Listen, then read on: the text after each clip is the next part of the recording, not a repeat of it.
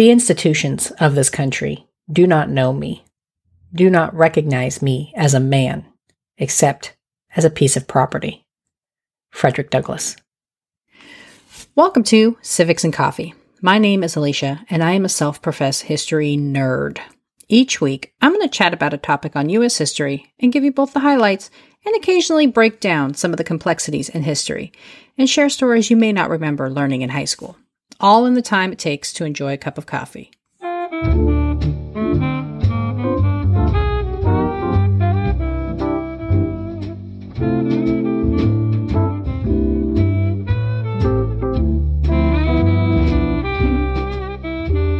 Hey peeps, welcome back. One of the most impressive and well-known fighters for Black Americans, Frederick Douglass, was many things to many people throughout his life. A former slave, newspaper editor, abolitionist, author, but also a husband, a father, a powerful advocate for Black rights, and perhaps lover. A man who was born in the worst of circumstances, who managed through both the strength of will and a bit of good fortune to not only emancipate himself, but to spend his life crusading for the rights of others and bending the ears of presidents. Frederick Douglass's life is both amazing in its achievements and a stunning example of the pain and degradation experienced by Black Americans during this time period. In approaching the life of Frederick Douglass, I was a bit daunted. How do you cover a man whose reputation and stature is as high and well regarded as him? What else is there to say? However, it is exactly because Douglass was such a monumental figure during his lifetime that he deserves coverage. Of course, his life and experiences are so vast it is impossible to cover in just one episode. So, this week, I'm starting the dive into the life of Frederick Douglass. Grab your cup of coffee, peeps. Let's do this. Before being known as a published author and staunch abolitionist, Douglass was born a slave in Talbot County, Maryland. His birth name, Frederick Augustus Washington Bailey, gives us no clue as to his potential paternity. His birth date was never officially confirmed. However, it is believed he was born in 1818 and later chose to celebrate his birthday on February 14th. He spent his youth with his grandmother before being assigned to the household of those who claimed his ownership. Frederick Bailey, as he was known then, seemed to experience a sense of abandonment with his new assignment. His mother, also a slave, was not a consistent presence in his life, and as a result, he bonded heavily with his grandmother. Once she fulfilled her orders to deliver him to the main house, Frederick struggled. For the rest of his life, Frederick would seek the comfort and support of the women in his life and always find a reason to disagree or tussle with the men he came across. Upon reaching the slave master home, Bailey was given a supremely rare gift in being taught to read and write. In a defiance of social and sometimes legal custom, the mistress of the household, Sophia Auld, taught young Frederick the alphabet, sparking a curiosity that would continue throughout his lifetime. Though born into a system that enslaved human beings, Frederick Bailey seemed to break the mold from the start. He got into scuffles in his youth, never quite learning his quote-unquote place in the slavery society.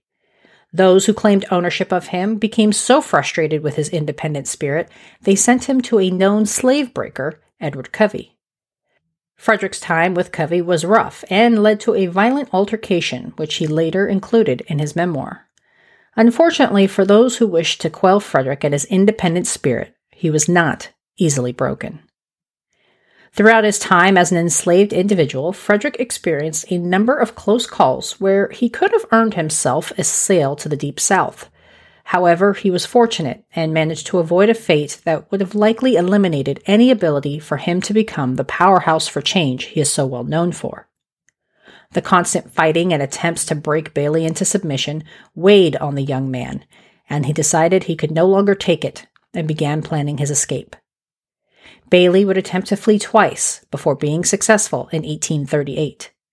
It was with the aid and assistance of his future wife, Anna Murray, a free Black woman, that Frederick was finally able to secure his freedom. On September 3rd, armed with a train ticket, false identification papers, and a sailor's uniform, Frederick Bailey made his escape.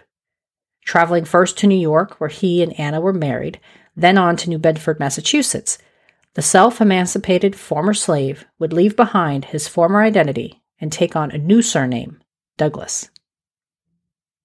Changing names was not uncommon for individuals who escaped their bonds, as changing their identity meant an extra layer of protection, and Douglas was no different. While some opted to change both their first and last names, Douglas decided he wanted to maintain Frederick and would only change his last name. The name Douglas came from poet Sir Walter Scott's Lady of the Lake, where a character had the name Douglas. Frederick decided he liked the sound of the name, and adding an extra S at the end, finalized the creation of his new identity. The Douglases felt fairly safe in their new town. Not only was there a large free black population, but New Bedford was filled with Quakers, who were known for their abolitionist sentiments.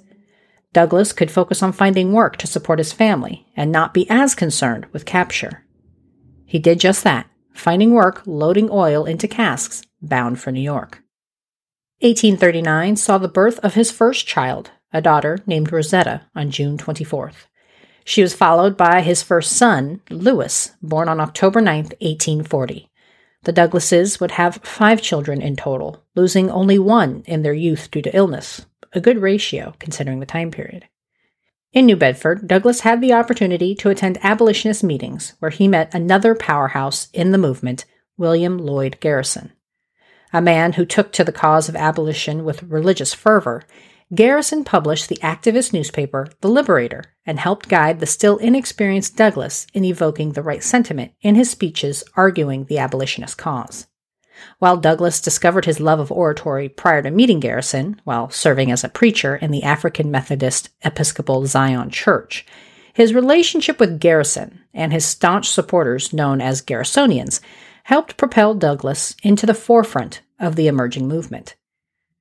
Douglas first learned of Garrison through his paper, The Liberator, and viewed Garrison as somewhat of a hero before the two ever met.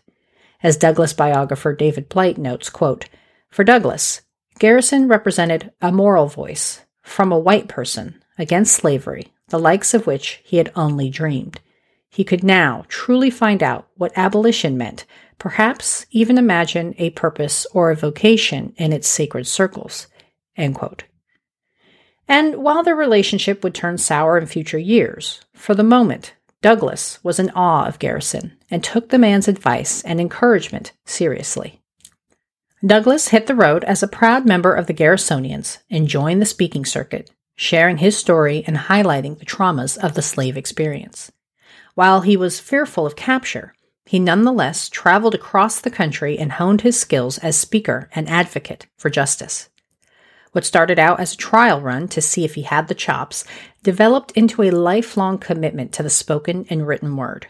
Again, from historian and Douglas biographer David Blight, quote, "The young Douglas had not only found his calling, but he quickly emerged as a rising star in the first great reform movement of American history. This was only the beginning of a more than 50-year career for this incomparable orator." End quote.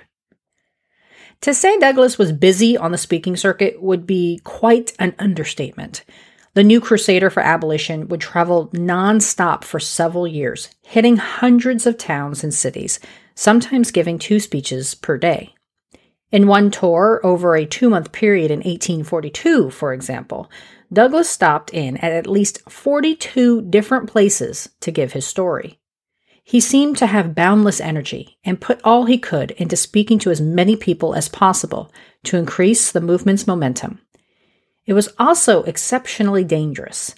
Not only was Douglas a black man taking white America to task for the continued allowance of slavery and threatening a way of life cherished by many, he was also an escaped slave. Douglas would be verbally and physically attacked throughout his career, including one violent encounter in 1843 that left him with a broken hand. Despite the risks, Douglas found speaking in front of crowds was satisfying and enjoyable. But he also began thinking of different ways to share his story. As someone who had always had a love for the written word, Douglas began to develop the first edition of his memoir, Narratives of the Life of Frederick Douglass, which he published in 1845. His narrative provided an inside look to not only his life, but of the experiences shared by many held in bondage and the insults that came with it. In Narratives, Douglass opens with the knowledge that he, nor many of his fellow slaves, know his exact birth date. This was something that haunted him his entire life, even prompting Douglass to ask his former owner later in life if he knew of his birth date.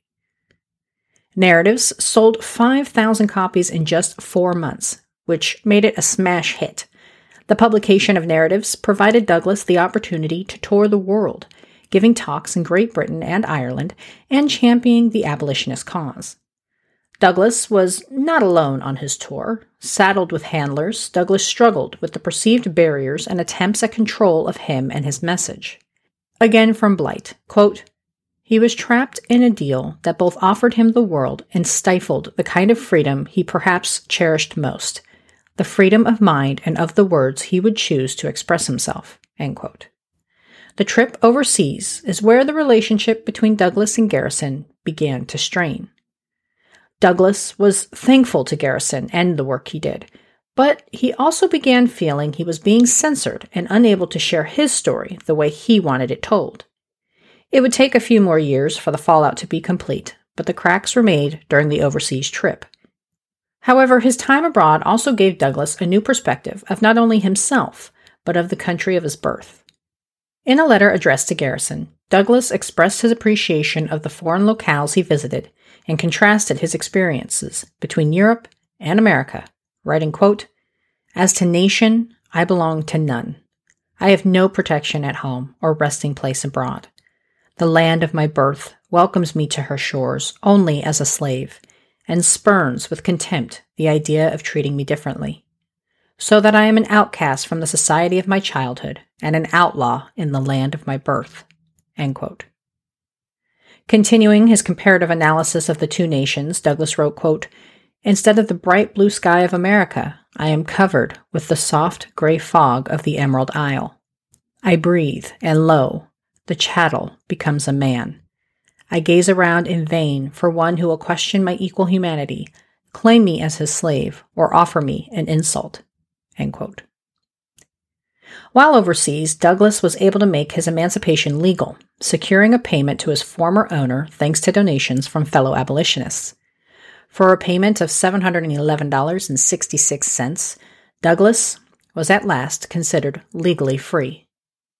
Finally unburdened from the fear of capture and return to enslavement, and with the memory of being treated as a man and not someone's property while overseas, Douglass began to speak and write in a more militant tone in his push for the elimination of slavery. Speaking at a meeting of the American Anti-Slavery Society in a room filled with prominent abolitionists, Douglass shared his outrage and anger at America, saying, quote, "I have no love for America. As such, I have no patriotism. I have no country." End quote.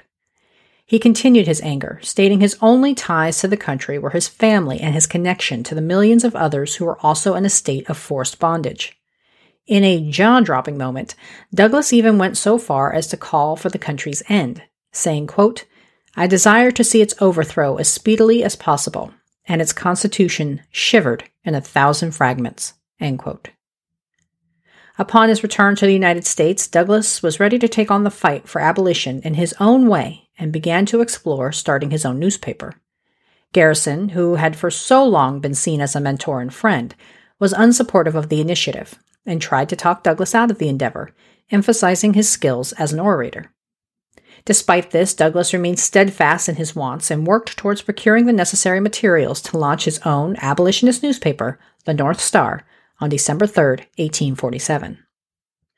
In its premiere edition, the North Star explained its reason for being, quote, "It has long been our anxious wish to see in this slave-holding, slave-trading, and Negro-hating land a printing press and paper permanently established under the complete control and direction of the immediate victims of slavery and oppression." End quote. And while a forceful and needed voice in the cause of abolition, the North Star struggled financially and never became a method of revenue for Douglass, who had to rely on his lecture series and donations from affluent supporters to keep the paper in production. Despite the pitfalls, Douglas continued publishing the North Star for several years, eventually merging it with the Liberty Party paper in 1851. Douglas would claim the title of newspaper editor and writer for over a decade. And here, dear listeners, is where I think we will pause in Douglas's narrative. Join me again next week as I continue exploring Douglas and his evolution as an abolitionist. If you've been enjoying the podcast, please consider a rate and review. Podchaser, Good Pods, Spotify, Apple Podcasts. The choices are numerous. 5-star reviews help the pod be seen by others and helps create momentum for the show. If you want to donate to help fund the books and caffeine supply, you can do so through Buy Me a Coffee. For as little as $3, you can keep the stories coming and get a nice little shout out on here and the social medias. Speaking of which, a shout out goes to Jerry from the Presidencies of the United States for your recent donation to the show. I am so grateful for your continued support and friendship. If you haven't checked out his show yet, go do so now. He does incredibly researched deep dives into presidential history, and I always learn something in each of his episodes. Thanks, peeps. I'll see you next week. Thanks for tuning in, and I hope you enjoyed this episode of Civics and Coffee. If you want to hear more small snippets from American history, be sure to subscribe wherever you get your podcasts. Thanks for joining me, and I look forward to our next cup of coffee together.